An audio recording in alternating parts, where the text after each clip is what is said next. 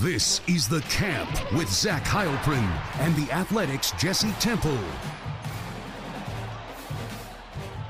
Yes, welcome into The Camp. I'm Zach Heilprin. That's Jesse Temple. You can see us if you're watching on our YouTube. If you're not, please do. We're looking for subscribers up on our YouTube. It's The Camp Podcast. We added about 200, Jesse. So we set a goal last week of getting to 1,000 by the time the season started. We're sitting just under 600. We'd appreciate you going and subscribing. Even if you don't watch on YouTube, just go and subscribe anyways. We'll take it. It's free of charge. It is. It doesn't cost you anything. We will not cost you a single thing to listen to Wisconsin football on YouTube or on a podcast, but we do appreciate all the support that we get. We are getting some additional support starting this week. It is from Home Field Apparel. If anybody knows about it whatsoever, they're collegiately licensed, so they have all the things that they need to do to make the best apparel possible, college apparel. Some of the shirts that they have, Jesse, are just insane for Wisconsin. I'm kind of jealous that I can't wear them. They have just like, it's a bunch of throwback stuff, but go check it out. We really appreciate them coming on as a partner, and there's going to be a code that you can put in to get some a percentage off. We're going to get that code here this week, and we'll pass it along when we get it. So we're really excited about them coming on board. They'll be with us throughout the football season and into basketball season on the swing as well, and also on Temple and Heilprin. If we haven't, we pushed it last week. We'll push it again. Coming up this season, Jesse's going to be joining me out at Monk's in Sun Prairie every Thursday from 6 to 7. Going to be talking Badgers. And the good thing about it is we're going to be able to talk basketball and football. Usually we try and keep it separate because I think there's some people that want to talk about Wisconsin football that don't want to hear about basketball. And that's kind of what the camp is for. The swing is kind of the same way, except it's basketball instead of football. Temple and Heilprin will be able to talk both, and really excited about that coming up. It's going to be the first Thursday before the Buffalo game. So what would that be? August 31st with the Buffalo game coming on September 2nd. So really excited about all of those things that are happening. I think I mentioned last week as well, our schedule this football season will have episodes on Sunday night into Monday morning, Tuesday night into Wednesday, and then obviously our show on Thursday as well. The podcast for Thursday's show may not go up until Friday, but really excited about getting out there with you. It's going to be a fun time. I can't wait. This is such an exciting season, and what a great way to talk about it by doing it multiple times a week. There's no shortage. I always tell you this, that's a great thing about covering a football season is you have no shortage of topics. There's no such thing as an off season this year. And I don't think there's ever going to be an off season ever again. I think maybe July is the closest thing you get to an off season, but that's coming to a close very quickly here. The Badgers will be on the field on Wednesday morning for the first time. We're getting to see some football, probably just helmets, but we're going to get to see some football on Wednesday down at Platteville. The practices, so we're going to have our daily episodes starting on Wednesday throughout fall camp. We're going to start to get to see practice on Wednesday. We're going to see 10 practices, the 5 practices they do down in Platteville, the 5 practices up here in Madison, and they're going to close things, which I think is the last practice is August 10th. Is that sound? No, that doesn't sound right. It's a little bit further along, but it's irrelevant. It might be Saturday, August 12th, but we're going to see a good chunk of practices and have a very good idea of where things are headed, and obviously be able to relay it to you, the listener and the watcher. Yeah.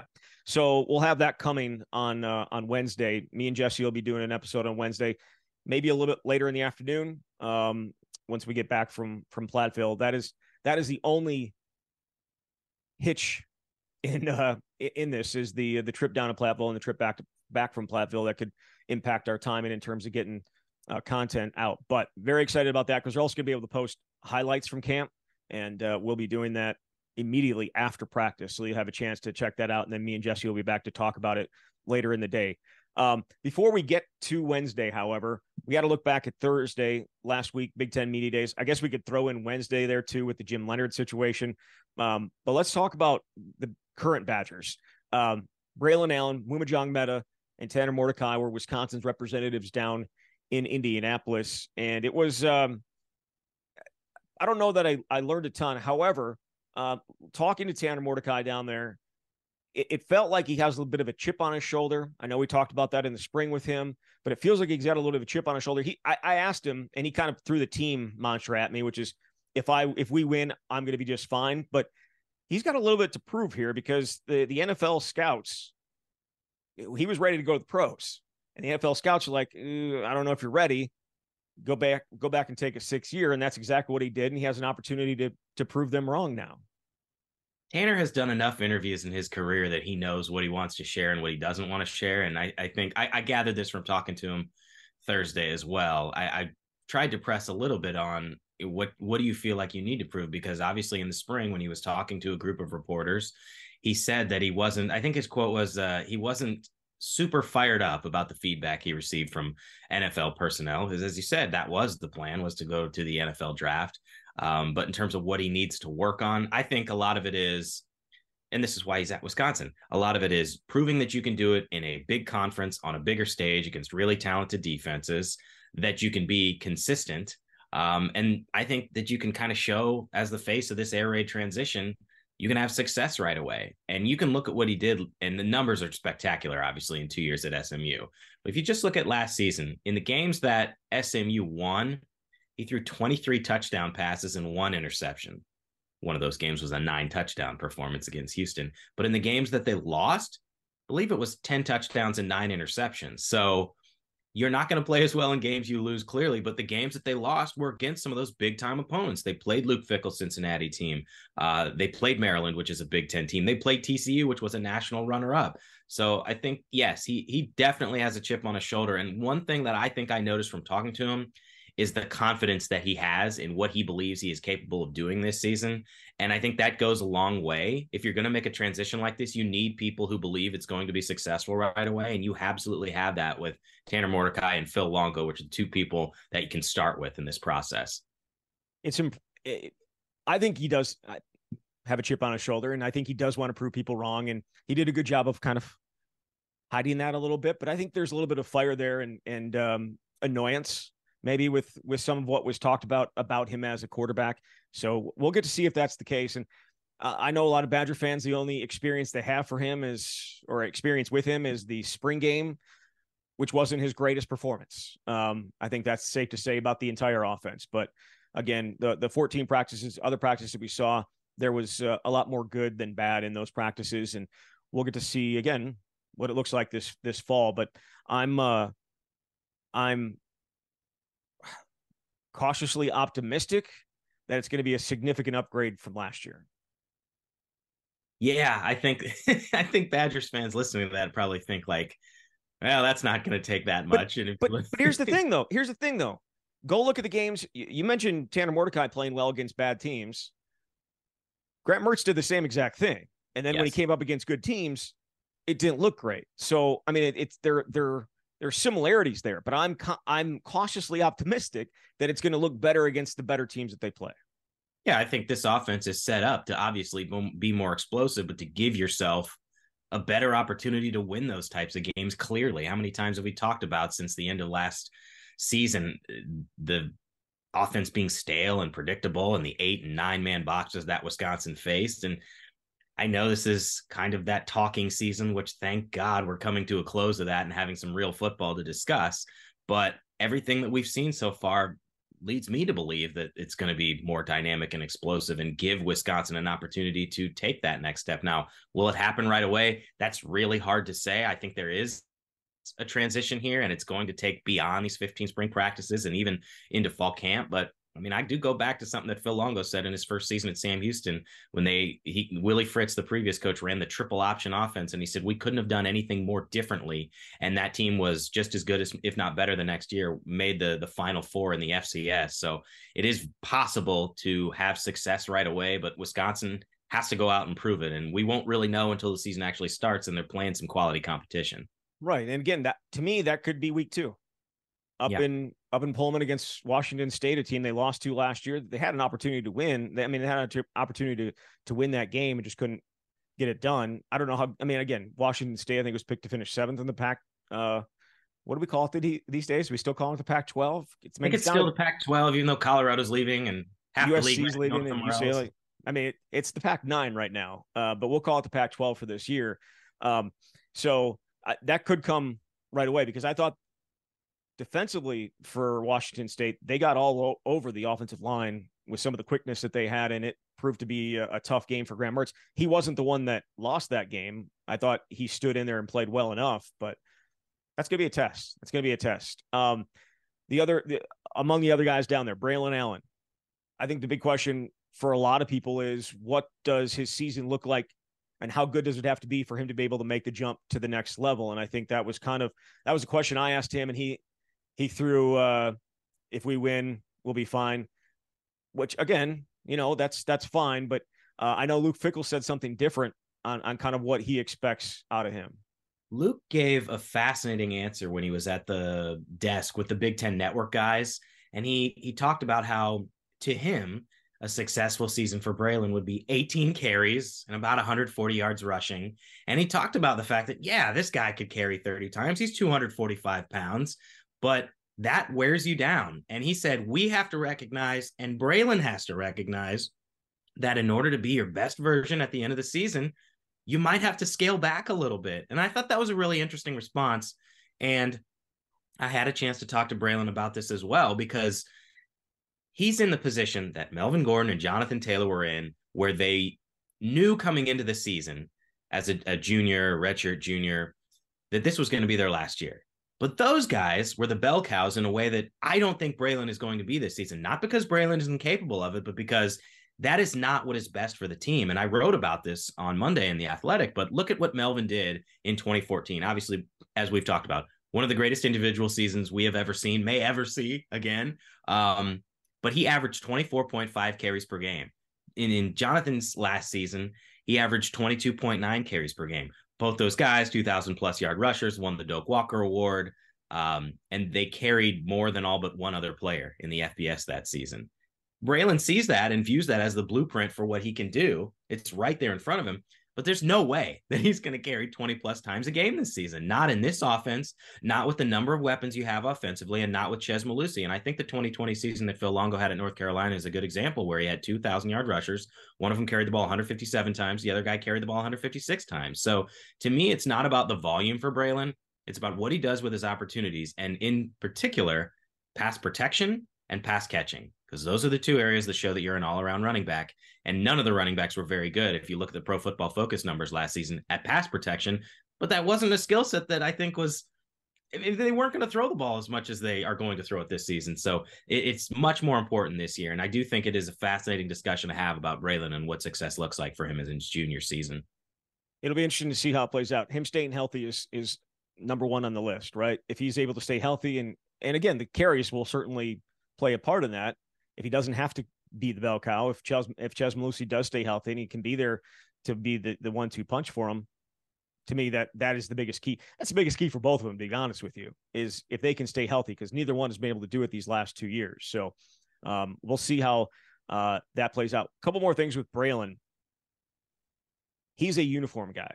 He loves uniforms. He told me that he was the one that would decide. I mean, there was apparently a uniform committee last year, but it sounds like it was just Braylon. He had a Excel spreadsheet of all the different combinations that you could potentially have, and he would go through and check them off. So I asked him, is there something else coming this year? And he goes, as of now, right now, for me personally, I don't know that. I have not heard anything. So anybody expecting these great alternates, I'm not saying it's not happening. I'm just saying we need to maybe tamp down the expectations for what exactly maybe the uniforms will look like. I'm not sure we're going to see too much difference from last year. The other aspect of it was people wanting U2 not playing when they come out of the tunnel, right? So I asked him about that. I'm like, is there a new pregame coming? And he said, yes, but I think he was just talking about like how pregame warmups would look, because he goes, I have no idea what you're talking about with U2. I'm like, that makes sense, because when you guys run on the tunnel, it's on Wisconsin. So I do expect changes there, but uniform wise, I'm not sure we're gonna see anything there. And then there's also this big thing about running backs and getting paid. We see with Jonathan Taylor requesting a trade, the value of running backs is way down, and so talked to Braylon about that as well, and he whether he would change different positions, because he had the opportunity coming in here to be a safety, a very big safety, or more likely an inside linebacker, or maybe an edge player. I don't know, but he said he wouldn't change. He said he loves the position of running back, and he doesn't think there's that big of a monetary difference between running back, safety, and inside linebacker. I went and looked. I mean, running backs are barely making more than the average punter. The average running back's barely making more than the average punter, but I think that's just because there's a lot of more running backs than there are punters in the league. But he said he wouldn't change. He loves the position, and that's just what it is. I mean, he's made some nice money off of NIL being running back at Wisconsin that I don't know would necessarily have been there if he was playing safety or linebacker. Well, the other thing is he's put in 2 seasons now and is about to put in a 3rd full year at the position. It's putting him in a spot to be an NFL player. So the idea that you would just transition to a new position, it seems far-fetched to me. Yeah, I wasn't saying he was going to transition. I said if he was going to choose a different position coming into Madison, if he had had to do it over again, would he change? And he said no. Because I don't blame him. Right, but there's this whole big thing all these great players are going to stop playing running back because they're not going to get paid in the NFL. And I just don't buy that whatsoever. You're in high school, where's your best player playing? It's either quarterback or it's running back. Usually your best athletes are playing those 2 positions. Melvin Gordon coming out and saying he'd rather play cornerback. Melvin Gordon he's a fantastic player. I think it would have been a bit of a stretch for him to play cornerback. But again, I don't know that.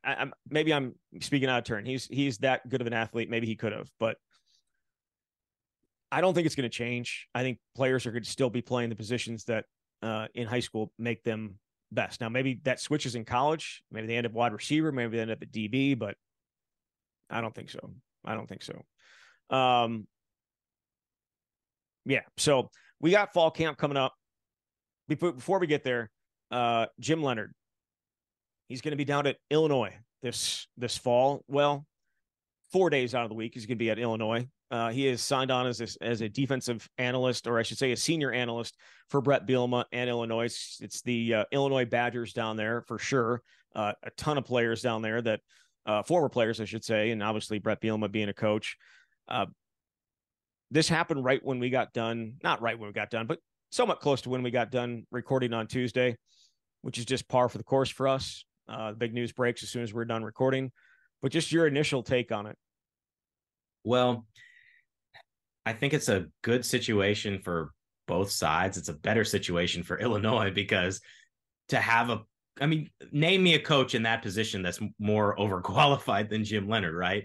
A guy who's going to come in and be able to help Illinois. Aaron Henry is a first-year defensive coordinator, former Badger, has been an assistant with Bielema at Illinois the last couple of years. So Jim, having all that experience, can help in that capacity. He can scout. He can do a bunch of things where he can tell the offensive coaches, this is what a defense thinks. So from the Illinois side of things, it's brilliant, right? From Jim's side of things, it's a question that we won't get an answer to because Jim is not talking. He certainly doesn't have to, and he's not going to.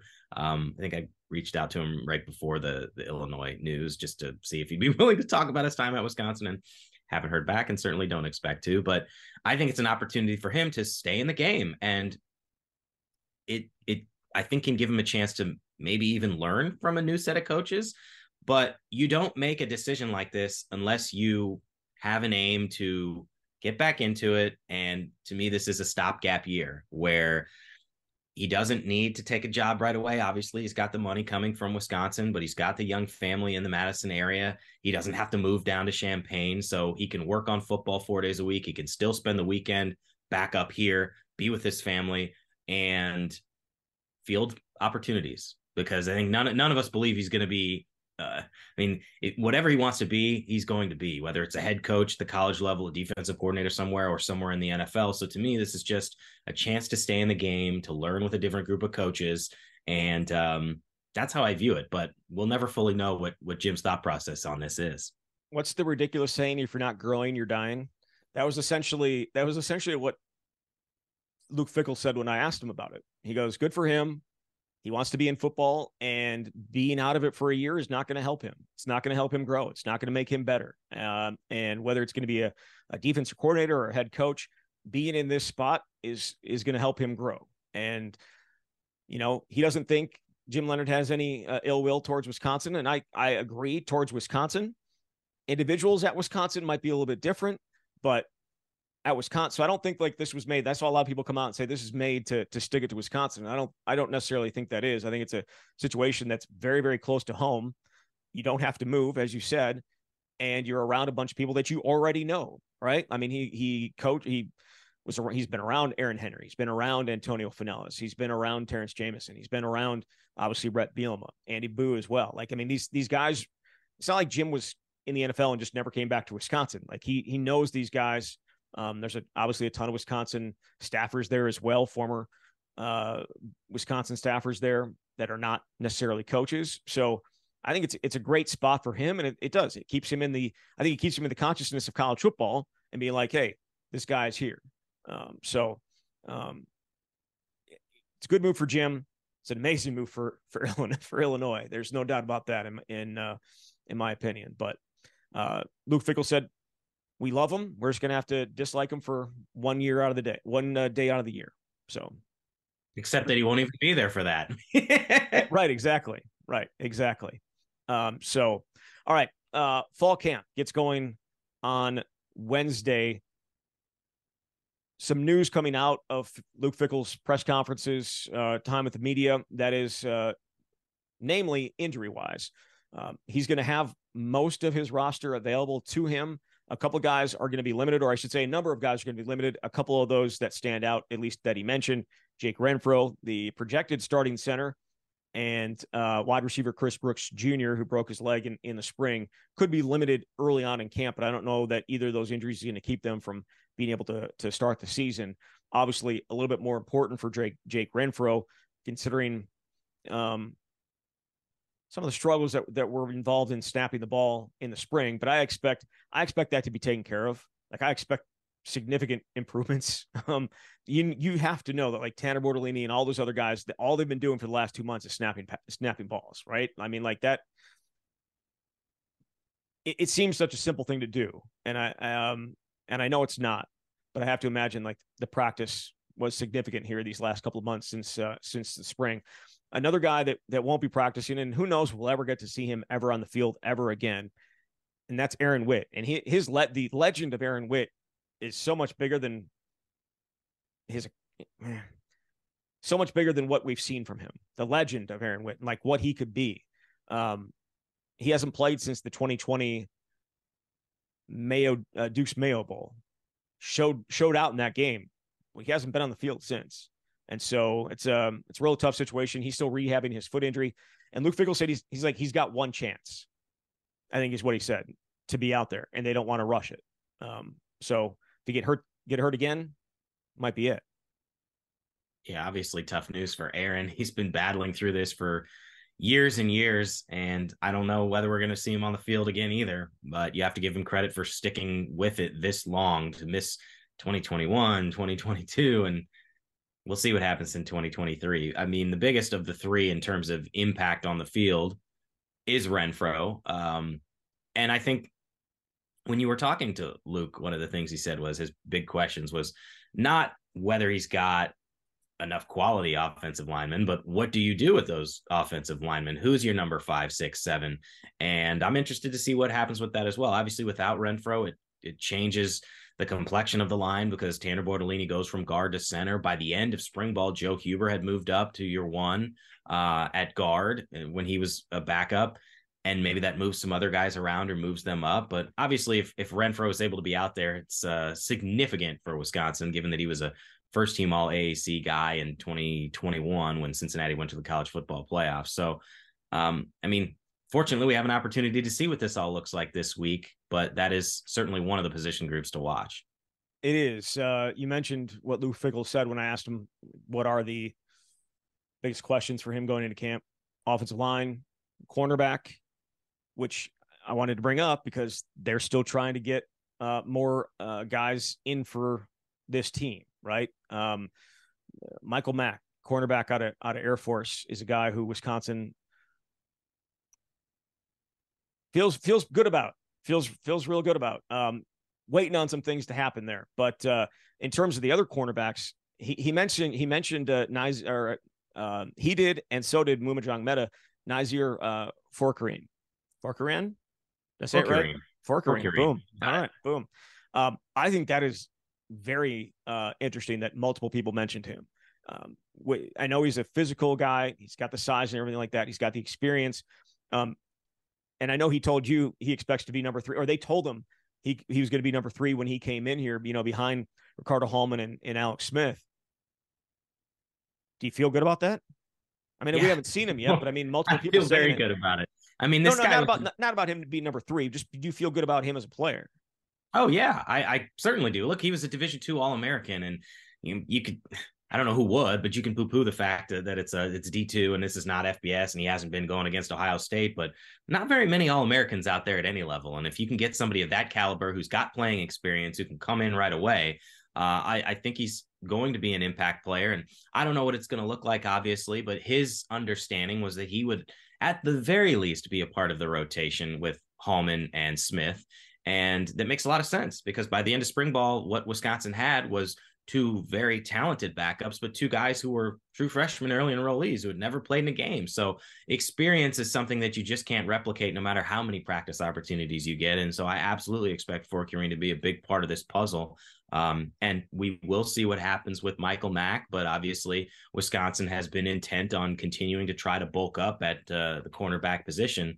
And that was one out of spring that you would have said may have been the biggest question of all, is, well, what are the Badgers going to do? Because you had 3 guys that at one point were on the roster and transferred out, entered the portal, and you needed to bulk up. And they've done it in a really positive way, I think, by getting guys who have played. Definitely. The other spot that he mentioned was defensive line. And I don't think it's the front line that he's worried about. I think he probably feels good about the front line, though. Nose tackle and how much, I think that is just a little bit of a concern, and trying to find exactly what you want there. But depth wise, he said like 8 guys could play up there. I mean, I don't know if that seems like a lot to be able to have that many, but I think, depth, I think, is certainly an issue at defensive line, just because you don't have a ton of experience depth. But I think the one guy who can make a huge impact on this is Darian Varner, a guy we did not see in the spring, a guy who played a ton at Temple last year, has clearly put on some weight, put back on some weight that he took off to have his really good year at Temple. And he's one of those guys that you get to see in the spring, but now I think people are expecting a lot from. I think he's going to be one of the keys to all of this, especially up front for Wisconsin. And Luke was asked about Darian back in the spring and said that he felt like he brought something different to that group, more explosiveness, a lot of different qualities. The top group, very talented.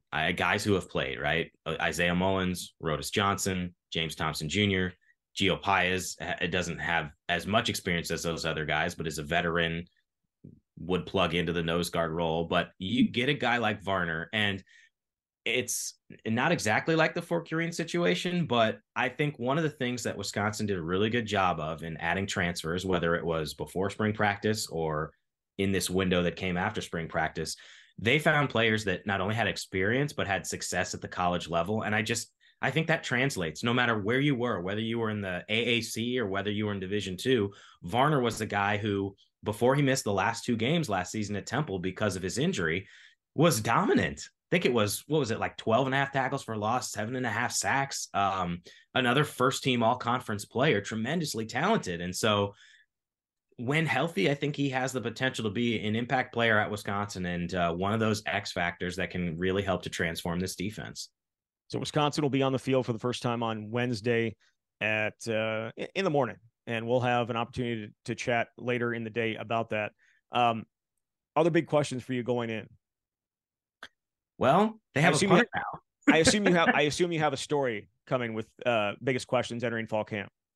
I do. Nice segue there, Zach. I mean, I haven't written it yet, so I haven't fully thought about it, but there are obviously certain positions that I'm interested in. And I don't know if I'd put punter number 1, but look, that was the other big question. If we were talking about cornerback, it was wow, the punting situation on the very last spring practice was not good at all. And obviously they got Atticus Bertram's Australian punter to come in here and potentially make an immediate impact. I just want to see how certain positions are solidified, and defensively with a little more time, how good can this group be? I know one of the only guy we haven't really talked about from Big Ten Media Days that represented Wisconsin was Muma Jongmeta, and he feels like he had a lot of questions answered about what this defense is capable of, because initially he wasn't all that, I think, enthused about changing things up. And he had questions about, well, is this defense, how are we going to be able to stop the run? How are we going to be able to do all these things? But he saw in spring how much better they were in that dollar defense. So to me, it's just the progress of a lot of what we saw in the spring. Yeah, I'm excited for it. Tight end, I think, is another big one to watch. What exactly does Clay Cundiff look like, and what does the rest of that position look like? We saw some guys not separate themselves, but show some progress. Jack Pugh and even a Riley Nowakowski, and obviously get Jack Eschenbach back as well. But what does in Hayden Rucci, there's just a number of guys at that spot that I'm interested to see exactly what it looks like. And then also wide receiver, Bryson Green, where are you at? Let's see what you got, because we didn't get to see you in the spring either. So that for me, there's so many different spots you could point to, and individual players that we didn't necessarily get to see in the spring. Now we get to see them in fall camp coming up, starting on Wednesday. And again, we'll be back after that. Before we get out of here though, Jesse, it's a big weekend recruiting for them as well. They had a bunch of guys in for a recruiting weekend. And I know they did the Great Madison race. I have no idea what was all involved in that, but I did see some bag races, as in guys like three-legged races where you put your leg in a bag and you have somebody next to you. That's not what this was, but they had bags in the feet jumping around. It was crazy. It was, I heard there was some controversy as well about who won and who didn't. Michael Reske, the tackle out of Watoma, was there and apparently wasn't happy with the final thing, but had a good time. Some of the guys that were there though, that were huge for them, or are going to be huge for them in 2025. Yeah, I mean, this is something a little bit new, I think, something this staff is clearly putting together, making this a constant priority with recruiting, but they called it Bucky's Barbecue. And I know there are other programs that do something similar.